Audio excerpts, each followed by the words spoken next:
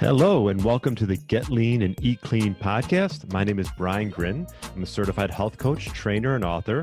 And this podcast is for middle-aged men and women looking to optimize their health and get their bodies back to what it once was 10 to 15 years ago. I will give you simple, actionable items to get long-term sustainable results. Thanks for listening and enjoy the show.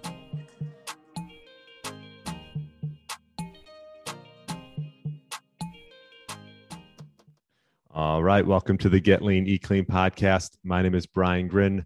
Hope you had a great weekend. Happy Tuesday if you're listening to this on Tuesday. And hopefully you listened to my last interview with Dr. Bill Campbell. Tons of great information around fat loss, optimal protein requirements, preserving and gaining muscle, which you all know how important that is as we age. And check out his Instagram handle of Bill Campbell, PhD. I put a link in the show notes, and that's episode 167. So definitely check that one out. And today I wanted to touch on the comparison between fasting and doing some type of intermittent fasting protocol, along with the differences between calorie restriction. And if you're listening to some of my interviews, you know, they both can be effective for weight loss. But the question is, what are some of the other benefits that intermittent fasting can maybe provide that, you know, calorie restriction doesn't? And I was prompted by this study that I'm going to pull up right here, was recently done, actually. Yeah. August of 2022. So this was done, and it was done on 28 Norwegian adults, and it comparing what's called an intermittent energy restriction, what they called, versus a continuous energy restriction, which is sort of an interesting way to term that. Continuous one meaning you can eat all day, you're just eating in a restricted state. And an intermittent one, obviously, where you have almost only like a small window to eat your food, and comparing the differences between the two. So they completed a 12-week diet-induced weight loss. And what I loved about this study was not only did it compare weight loss in both groups, but it also took inflammatory markers, mainly cytokines and chemokines, and compared the differences. Because, you know, one of the reasons I'm a big proponent of fasting is, it can help with weight loss and getting that body set weight down. But the hormonal differences between that and just restricting calories. And some of the hormonal differences is obviously getting insulin down, growth hormone up. There's been studies on that, and noradrenaline up. And noradrenaline, if you think of it ancestrally, we went periods of time without food, right? Well, we needed to find our next hunt. If we just sort of, you know, people think if they start fasting that they're going to have no energy, but eventually that's not true. If you sort of train the body to get used to being in a fasted state, not all the time, obviously, but sometimes you will find that you'll have more energy in the long term. But either way, so that, you know, you think of calorie restriction, that can be a tool that could be used for weight loss. But what about the hormonal adaptations regarding fasting and getting into ketosis as well? Okay, I don't think you need to be in long-term ketosis. If you listen to my interview with Dr. Ben Azadi, and he has a book called Keto Flex, where he talks about coming in and out of ketosis. But I do think it's important to, if you've never done it, try to get into ketosis, because that'll stimulate lipolysis, which is breaking down fat for energy.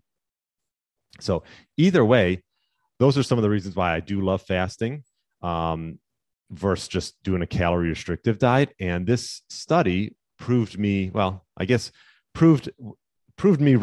guess, to some degree, in the fact that when it did a 12-week study on these 28 individuals and measured the plasma levels of 13 inflammatory markers, found that there was a pronounced reduction in these inflammatory markers from fasting versus just doing calorie restriction, about, 3 times as many.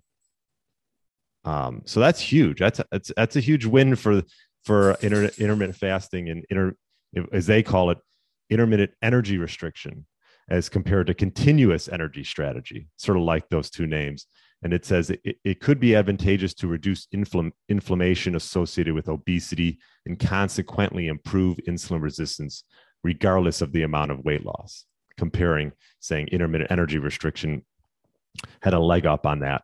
And so this study, which I'll put a link in the show notes, sort of hammered that home from this 12-week study.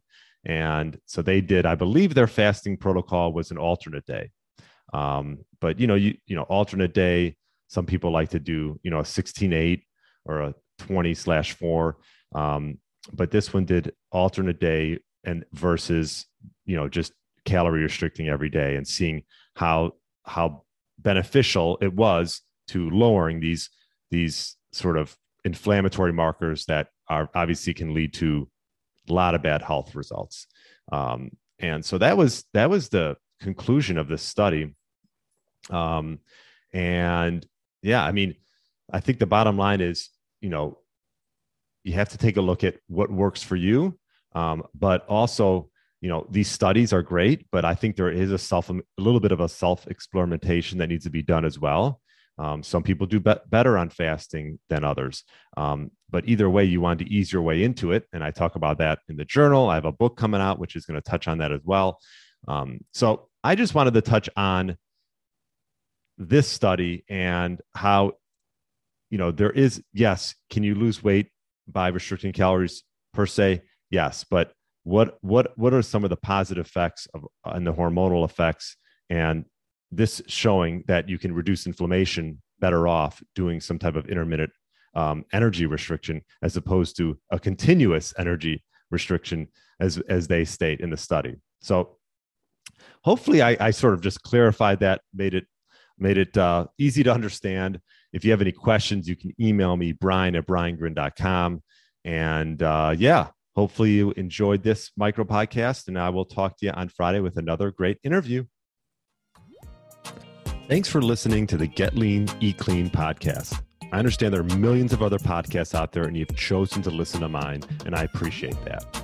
Check out the show notes at briangrin.com for everything that was mentioned in this episode. Feel free to subscribe to the podcast and share it with a friend or family member that's looking to get their body back to what it once was. Thanks again, and have a great day.